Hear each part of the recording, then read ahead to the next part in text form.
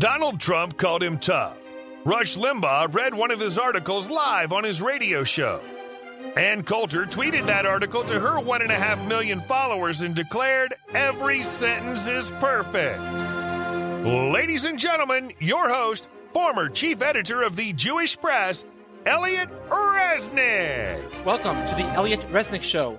With us today is Rabbi Dr. Moshe Miller, the author of a new book on how Rav Samson Raphael Hirsch, Rav Yaakov Ettlinger, Rav Ezriel Hildesheimer, and other great German Rabbanim viewed non-Jews in general and Christianity specifically.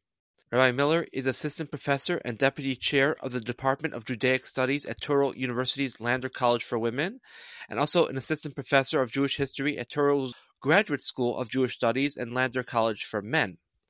Rabbi Miller, it's an honor to have you on the program.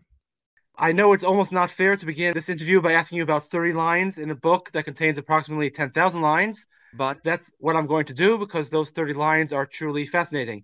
You write about a certain Rabbi Eliyahu Soloveitchik who wrote a Hebrew Perush on the books of Matthew and Mark in the New Testament. Why in the world would a grandson of Rabbi Chaim Voloshener and an uncle of the Beis Halevi write such a Perush, and why did Rav Samson Raphael Hirsch evidently support this project? He was very mainstream, meaning one shouldn't think that because he wrote this commentary, that means that he must have been some type of a radical Jewish thinker who just happened to have the last name Soloveitchik.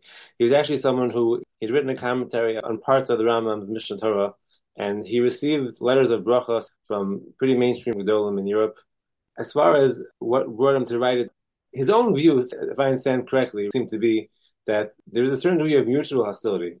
Obviously, anti-Semitism is a reality. Jews in Eastern Europe, where he's from, lived with it.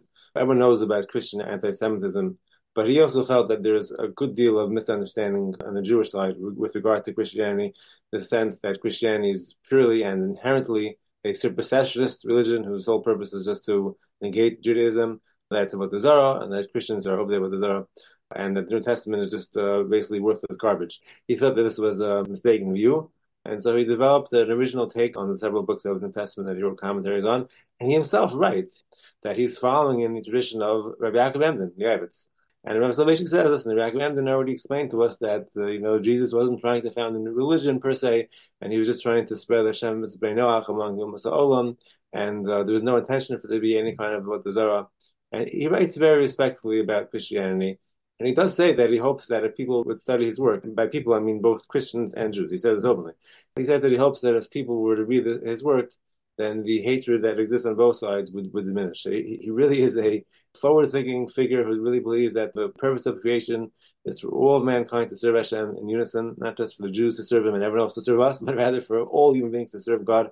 And he thinks that Christianity does a good job in getting large sections of mankind to get their devotion to God, perhaps somewhat imperfectly in terms of some theological views, but he doesn't dwell on those imperfections. He just dwells on the fact that they fundamentally believe in the God of the Bible, and they have the same moral code, roughly speaking, that Jews have. And he therefore just wants to generate a sense of appreciation for the Christian ethic on the part of Jews. And obviously he wants Christians to respect Judaism, because he does cite, of course, extensively, as you would imagine, from the Gemara, from Chazal. He was a big Talmid Chacham, to back up his own interpretations.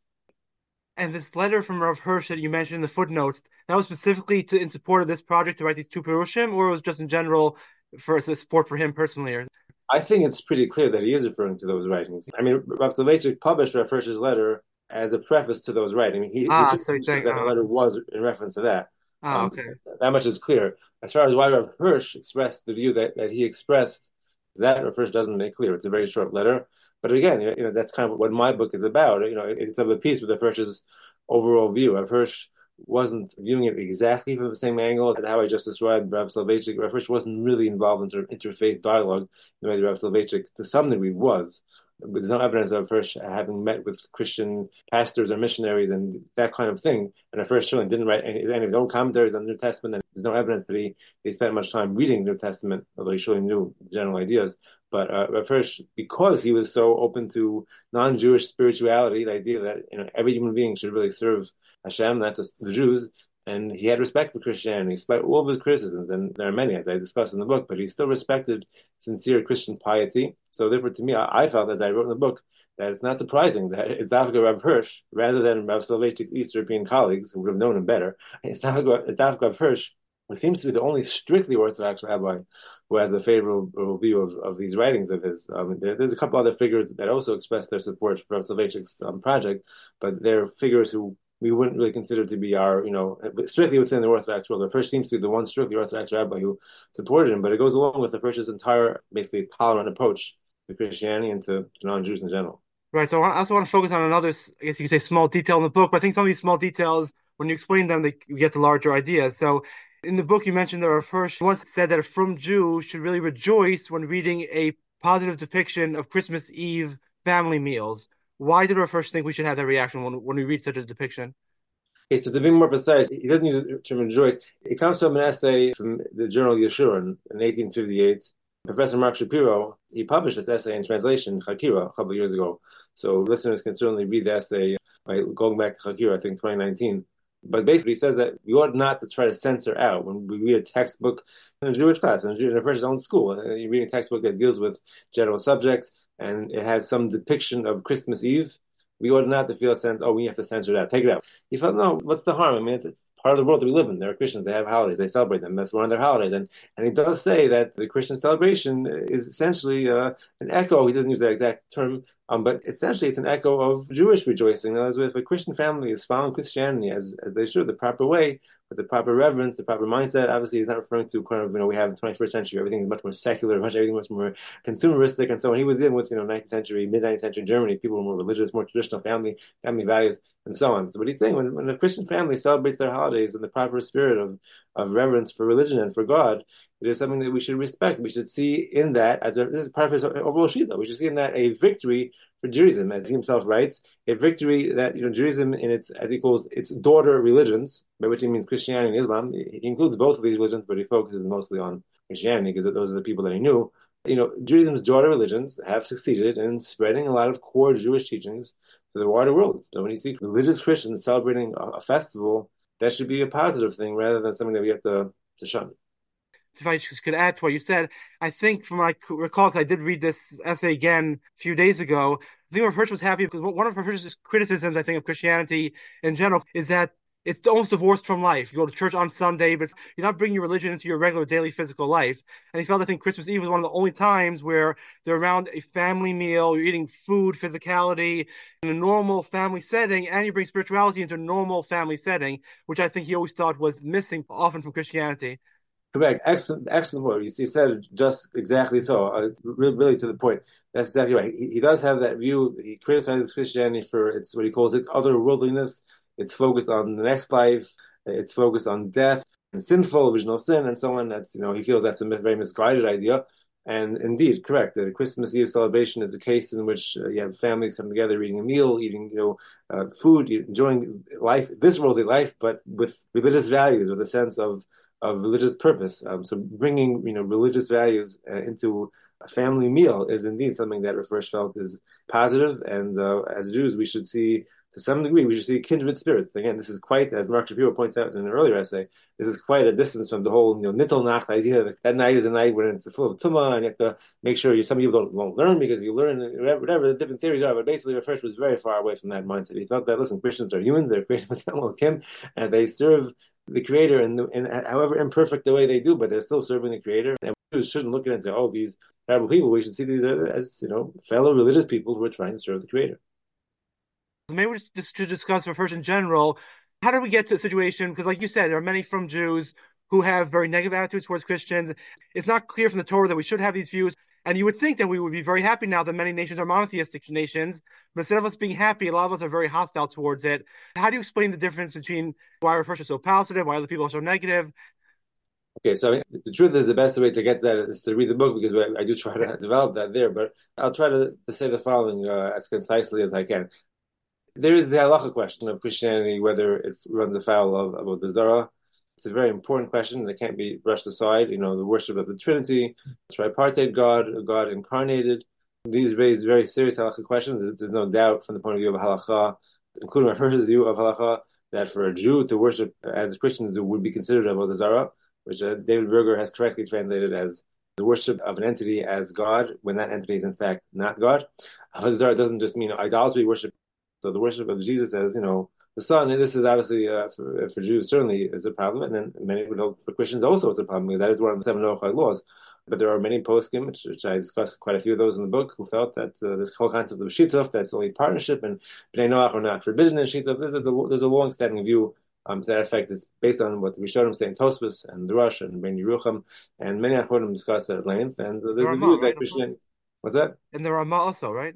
The Ramah does say this in two places. He says it in Chaim Kufnan Vav, and he also says in the Derech Moshe, he says in Yordei Kufnan Aleph. So there's definitely a basis for you'll say, the tolerant view of halacha towards Christianity as about the Zara religion as far as non-Jews are concerned. Basically, this idea that there is a different standard of Zara for non-Jews and for Jews, that non-Jews don't have to have as strict a form of monotheism as Jews do. So there's that one issue of halacha, and then you have the separate and sometimes overlapping question of the history of Christian persecution of Jews. The whole Jewish-Christian encounter during the Middle Ages wasn't a very pleasant one. The most extreme moments, of course, the Crusades and Black Death and the mass killings associated with that, Spanish Inquisition, expulsion. The most extreme moments were moments where Jewish blood was shed like water, often in the name of Christianity, in the name of Jesus. So the first thing to note is that the Hirsch lived in a very different century. I think it is fair to say that probably the single most peaceful, the single most bloodless century of Jewish life post-Korban bias was the 19th century in which Hirsch lived. There were occasional pogroms, mainly at the beginning of that century and at the end of the century, but the very center of the century, 1830s through the 1870s, roughly speaking, it's pretty peaceful as far as the standards of Jewish life is concerned. So Hirsch, basically, that's when he worked, that's when he wrote, that's when he developed his hashkafa. So he did consider his times to be a more peaceful time than previous centuries had been. That it wasn't only Reform thinkers who believed that. Hirsch is Rabbi Yaakov Ettlinger, the great Aruch LaNer on the Gemara. Everyone learns the Sefer Aruch LaNer. He also writes how our century is a century of greater peace, diminishing of persecution. There was a general sense. It kind of made sense to think that way, because that is how Jews were treated then. There's no way to expect that they would have foreseen all the dramatic changes that took place over the end of that century, and of course the first 35 years of the 20th century with ultimately the rise of Nazism. We cannot view, as I stressed, all of German Jewish history through the prism of the Holocaust. The Holocaust came later. It didn't have to happen. It did, but it didn't have to. There are different things that could have happened had different philosophies. Had Lessing or Schiller been the heroes of Germany rather than Nietzsche and Schopenhauer, then maybe things would have looked different. But go back to your question, so Hirsch was living in much more peaceful times, as was his contemporary Raphael, whom we just discussed. So these are Rabbanim who lived in times when Christian persecution of Jews was very minimal, and may even have seemed like it was pretty much a thing of the past. Although Hirsch did, in a famous essay about Purim, he does talk about, he thinks that there may yet be some persecution of Jews, some violent persecution of Jews coming from Germany. He even predicts the possibility of a successor for Haman to arise in Germany, which is actually happened with Hitler. But the general sense was that persecution was not a major issue. And the halachic issue was basically solved because the Hirsch's Rebbe, the Aruch LaNer, had the view that shidduch is permissible for non-Jews, and so Christianity would not be able to dara for non-Jews. That would be Hirsch's halachic view. And then as far as the overall outlook on these people, well, these people are not persecuting us.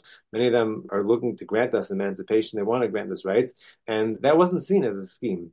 And the difference in context, not only between the Hirsch's century and previous centuries, needs to be underscored, but even the difference in context between Hirsch's 19th century context and his East European contemporaries, the Jews who lived in the Russian Empire. Hirsch's almost exact contemporary was the Beis Halevi.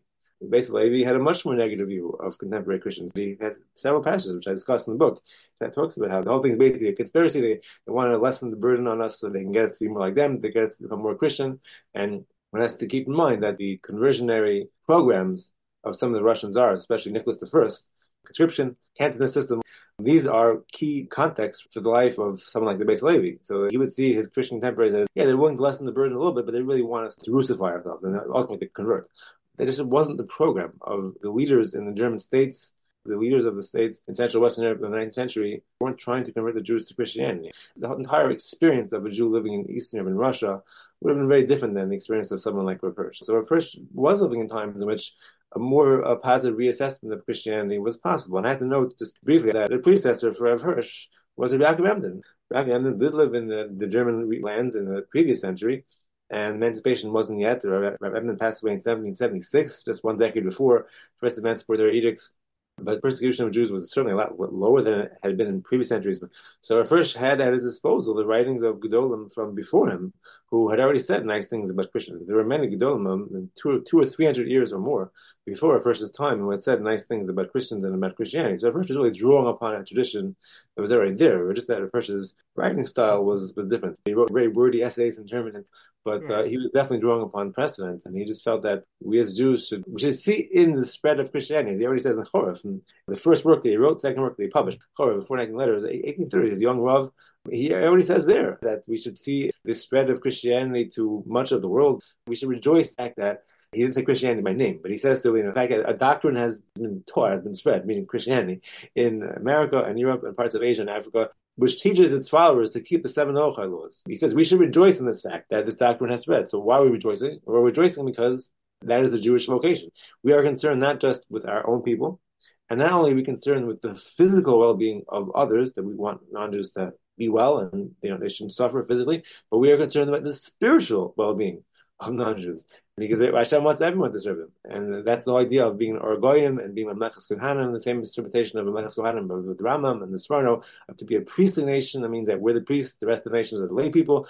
Priests always care about their lay people. You can't be a priest if you don't care about your flock. That's kind of by definition. So we're the priestly nation and we care about everyone else. We want everyone else to become more knowledgeable and more religious. So our first felt, look, Christianity is a great, definitely flawed, but still a great vehicle to spread some of the core teachings about God, about piety, about leading a moral life, leading a pure family life, having biblical values, respecting the Bible, and so on. These are things that Christianity taught and still teaches to this day, at least more traditionalist forms. So he felt that this is something that we should recognize. And indeed, it's quite a development from the medieval Jewish Christian parliament.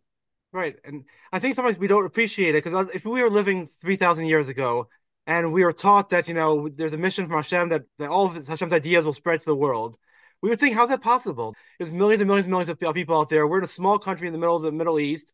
And yes, we have these stones that Yoshua wrote the Torah on the lime, but how many people are going to see the stones? And yes, some non-Jews could come for sukkahs to bring korbanos, but again, how many are going to come at the end?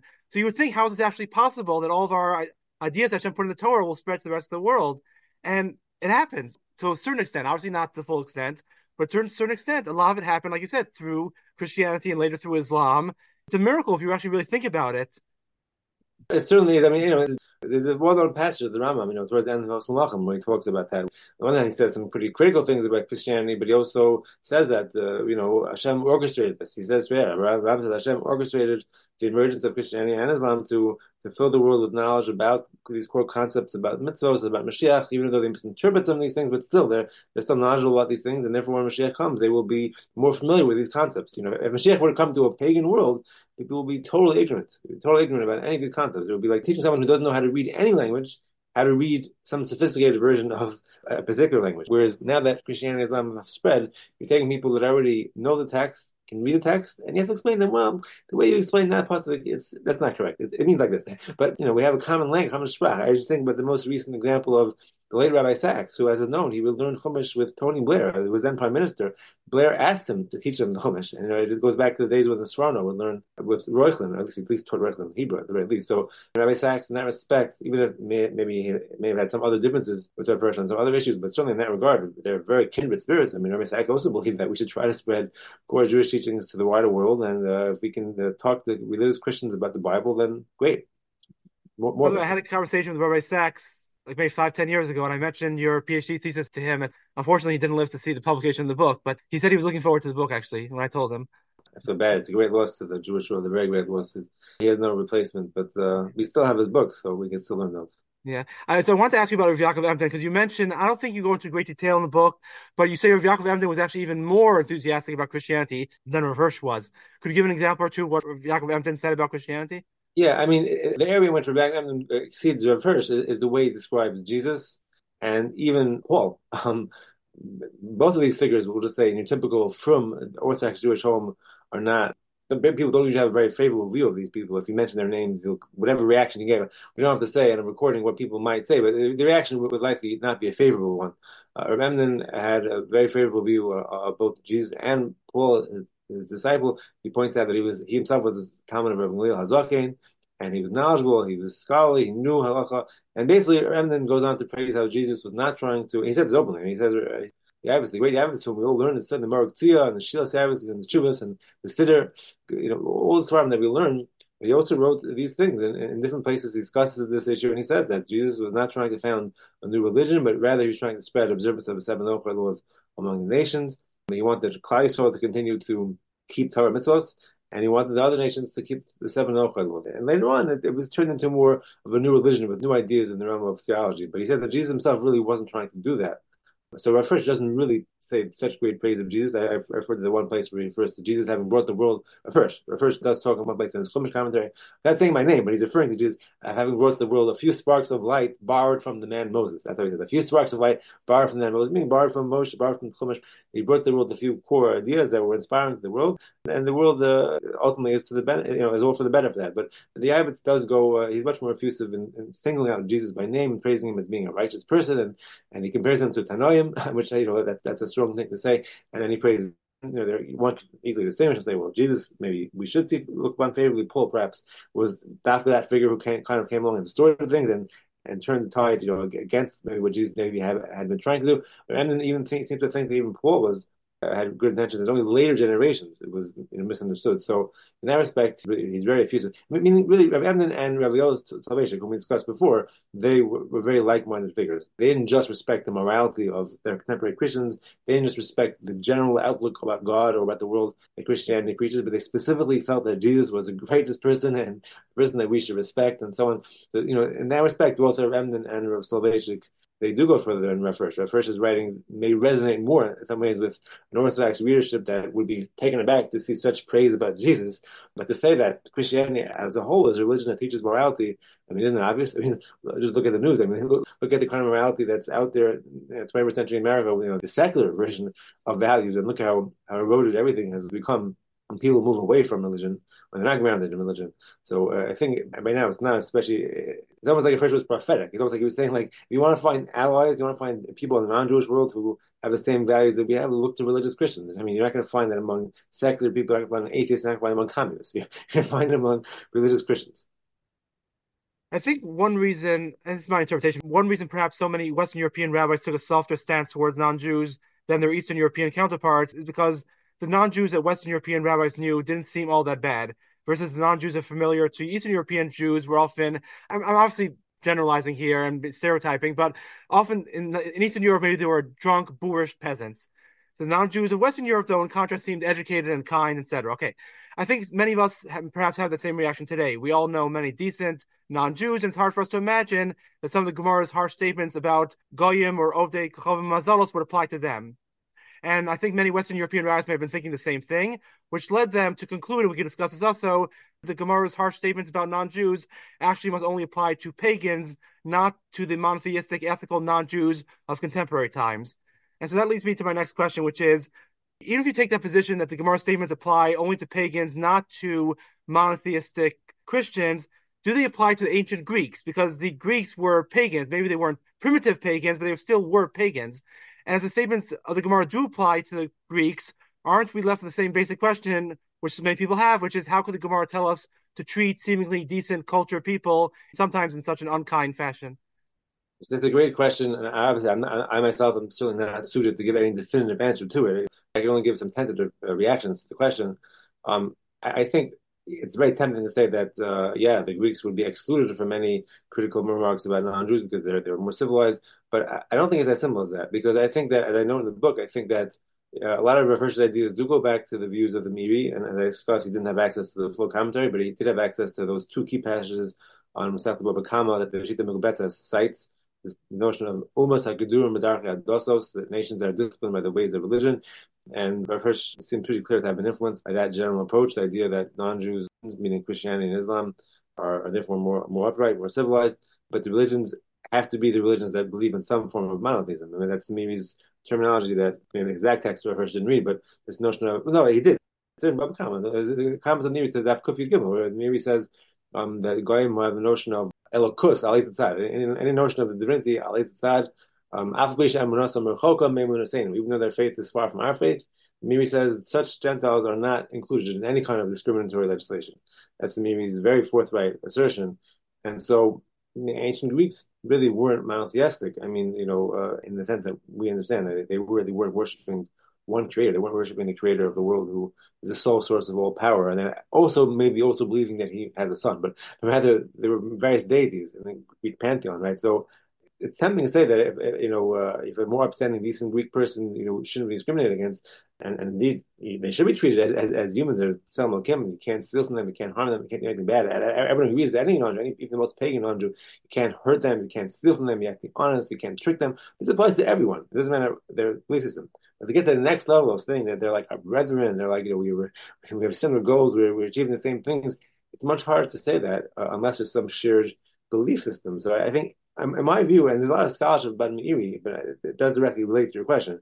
Any attempt to interpret the Meiri as if the Meiri was just saying that the only thing that matters for the Meiri is to be decent in your lifestyle, but that your belief system is irrelevant, I think it's not correct. Meiri does talk about Kedur Medarche Dosos. He talks about belief in the Ali Zatzad.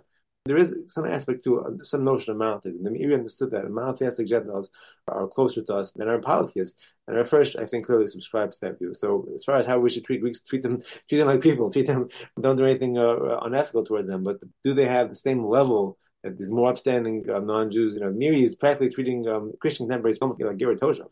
And there's a view that Hirsch, to a certain degree, endorses. I don't think it can really apply to Greeks insofar as they were polytheists. I guess it gets to the heart of why Avodah Zarah is so bad, because Hirsch often talks about why the Avodah Zarah is so bad. And part of what he explains is he thinks that without believing in God, you're basically almost like a terrified animal. You're always scared of the gods. You never know what the next moment's going to bring. So you're constantly trying to appease them and giving them gifts. You might even sacrifice your own son to give them gifts. I think one of the harshest statements the Gemara says about pagans is that I think if there's a pagan in a pit and he needs your help, it says you don't push him in the pit, but if he's in the pit, you don't help him out. You essentially let him die. Sorry? That's more words above, yeah. So that means if you're passing by 2,500 years ago and there's, Aristotle sitting there in that pit, you don't help him out. So then the question is, why is Avodah Zarah so terrible that Hashem would tell us to do such a thing? I mean, in the 19th century, you see it. Rav Hirsch isn't the only one. Shadal, who was a contemporary of his, they corresponded from Italy, Shmuel David Luzzatto, and Rav Hirsch, they didn't agree on a number of things, but they both did stress this idea that, idolatry is so bad because it leads people to morality, to barbarism. They're always vying for the God's affections. You look at the famous Chumash commentary of Chief Rabbi Hirsch, the British Chief Rabbi, he always makes that point about the paganism leading you to barbarity because of the belief in multiple deities.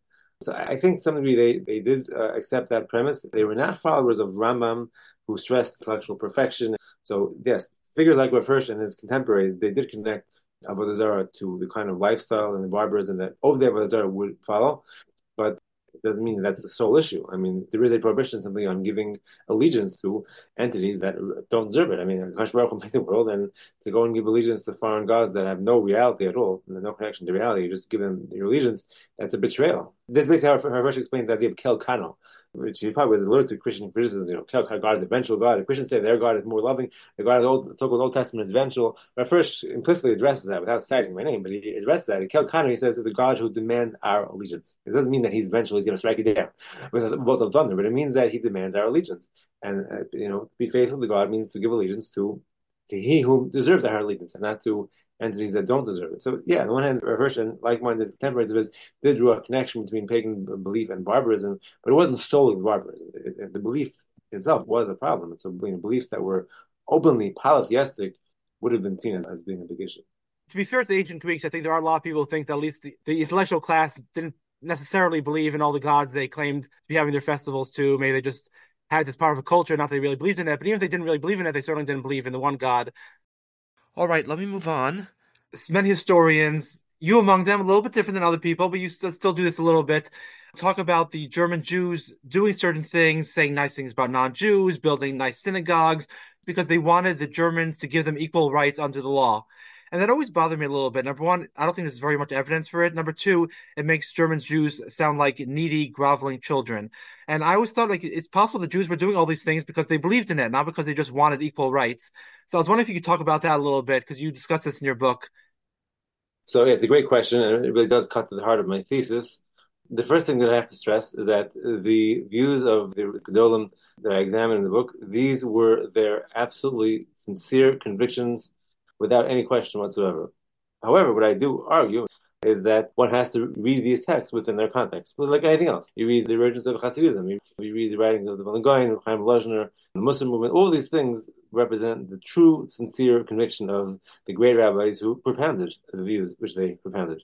But they still propounded their views within a specific context. And so what I discussed is that there was a general sense, both among open anti-Semites, opponents of emancipation, but even among supporters of emancipation, like Friedrich Schleiermacher and Hegel, there was a sort of a common thread, a common theme, which is this critique that Judaism was tribalistic. Jews only care about their own kind. They just don't care about, the goyim. They care only fellow Jews, and that's it. So the basic idea here, and to make it very simple, is that these Rabbanim, these Gedolim, felt that it would simply be hypocritical. We would be hypocrites if we were to, on the one hand, say, yes, we appreciate the civic equality that you're granting us, which is what emancipation is. We appreciate it. We want to be active and loyal citizens in Germany. We want to participate in the civic life around us. We want you to finally treat us like equal human beings, which you haven't done for all these centuries till now.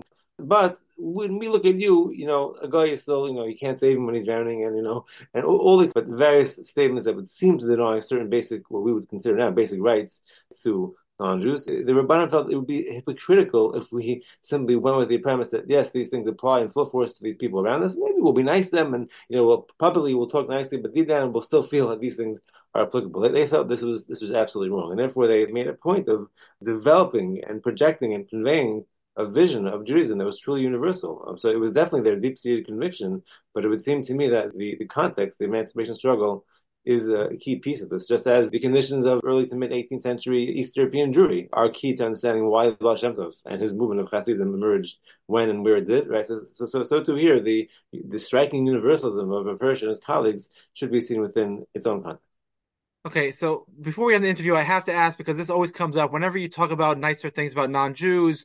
People always say, what do you mean there's a statement in Chazal, Esav Sonei Yaakov? How could you say that non-Jews could like Jews or Christians could be almost our brethren? Esav Sonei Yaakov, this is pre-programmed. I never thought it made too much sense, because if Hashem wants us to spread the Torah to the world, the Torah values, it doesn't make any sense that he would pre-program the people we're supposed to spread these values to hate us. But nonetheless, this is what people say. So how do you respond? It all comes down to the statement of the Chazal and the pasuk in Bereshis when Esav kisses Yaakov after having been separated from him for a very long time.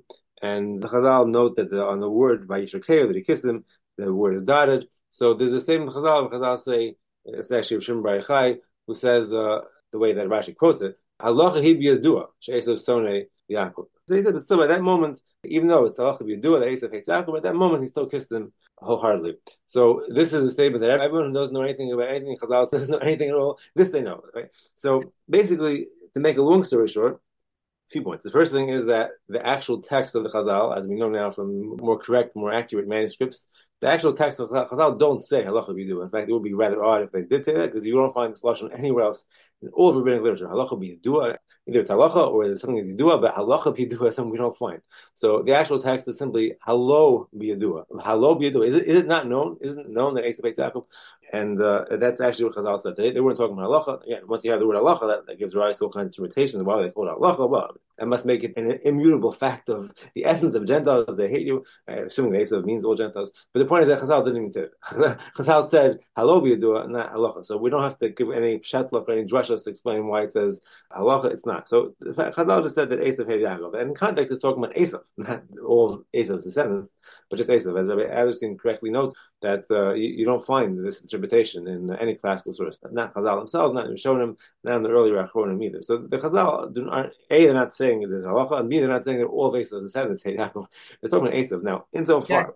Yeah. Just if I come up too quickly, I think he said the first time he could find it was like maybe in some sefer 200 years ago. It's the first time that someone uses this statement to refer to all Gentiles as opposed to just Esav specifically.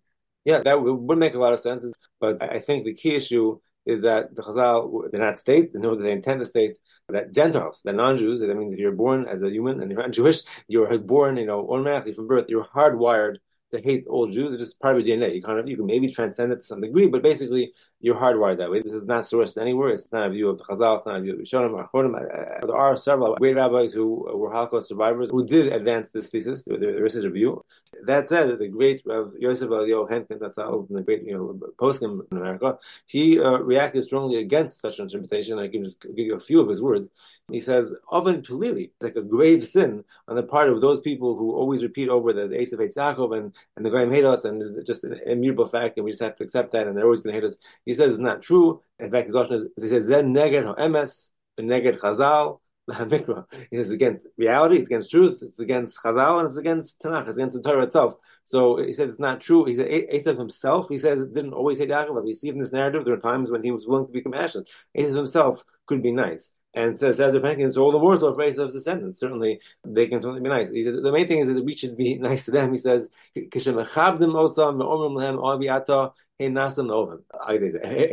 we're nice to them, give them respect, and we say we like you, we love you, we're friendly to you, they will be friendly to us. They'll be nice to us as well. So this is almost, in a sense, is almost like the underlying assumption of the rabbis that I discussed in my book. The idea here, and sort of Hennigan is saying as well, is that we should just try to be ethical, upright people to all of our neighbors, Jews and Gentiles alike. And there always will be those that hate us. The ones that are very extreme in their hatred probably can't change their opinion. But the majority of, we'll say, undecided, the majority of undecided out there could be fine, upstanding people. We're just nice to them, they'll be nice to us. And there's no Torah claim or any rabbinic text that would lead us to think differently. Rav Henkin was one of the biggest poskim in America. He lived through the Holocaust himself, I think, or no? He did. I mean, that's why I noted him. Even though there were several prominent Rabbanim who lived through the Holocaust, who took the other view and attempted somehow, immutable fact. But Rav Henkin reacted strongly against that view. He felt that was a mistaken interpretation. And he wasn't even going with the new text. He probably wasn't aware that the real text is actually halo b'yadu as opposed to halacha. Even with the text of halacha, which is odd, why they call halacha. Even so, he said that it doesn't mean that it can't change. Esav himself, he says, but sometimes it can be kind. So right, it certainly makes sense.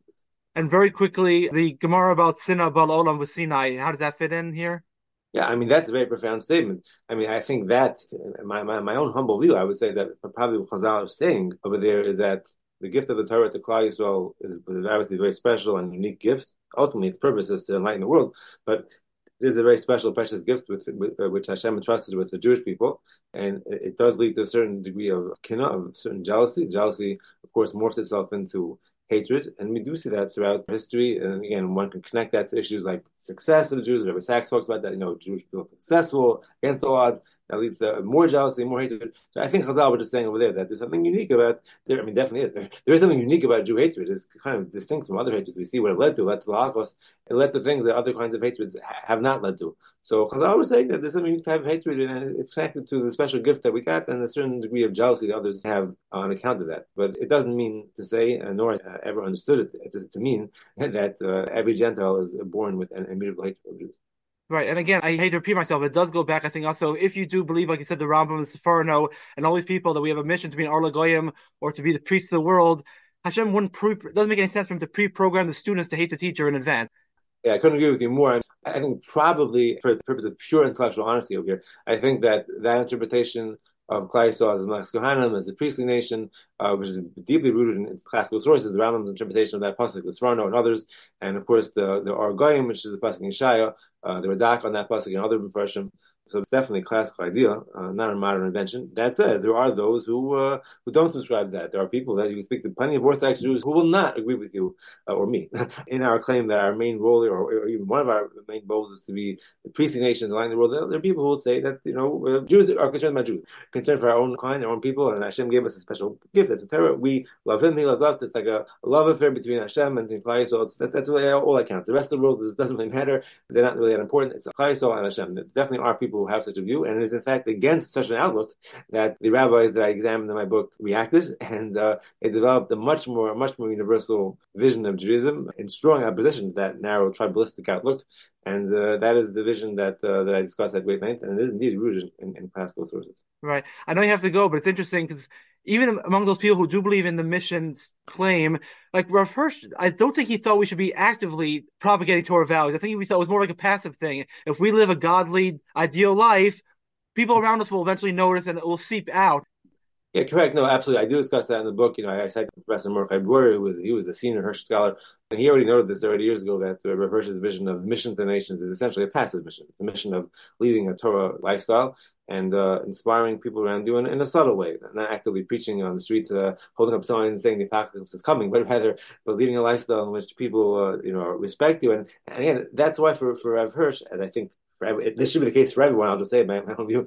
That's why for a person, what I think should be everyone's view, Kiddush Hashem and Chil Hashem cannot just then be kind of footnotes to Judaism. Like, we have to do mitzvahs and keep kosher. And by the way, don't make Chil Hashem. No, that's core. That's absolutely central to the vocation of a Jew. You interact with the wider world. You want to absolutely show people how yashar we are. We are, in fact, haladas yashar. We are the upright nation, upright community. Everything we do is in the highest level of ethics, highest standards. So that's key. That's absolutely key. So that's definitely something that Rav Hirsch talks about. And again, there's also the other piece of that theory, the mission theory, according to which the other religions play a role as well. As flawed as some aspects of their theologies might be, and as much persecution as you've experienced, and some of you even still do experience from some of those religions that have developed on the basis of Judaism, what the first calls the daughter religions, namely Christianity and Islam, nevertheless, there's still a core of truth, in fact, a core of many truths that those religions do preach, and if they just understand and preach their religions the proper way, there are many upright Christians and Muslims who do so, if they just do that, then they are in fact carrying out the vocation of Judaism to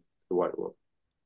Thank you so very much. I really encourage all listeners to buy your book. I'm going to put a link to it in the episode description, and yashkoach in the book, and hatzlacha. Thank you very much for offering me this opportunity to discuss it. Thank you. I really appreciate it. All right. That does it for us. If you like this podcast, please consider subscribing to it and giving it a good rating and a nice review if you're so inclined. I hope you enjoyed the episode and have a great day or a great night, depending on when you're listening to this podcast.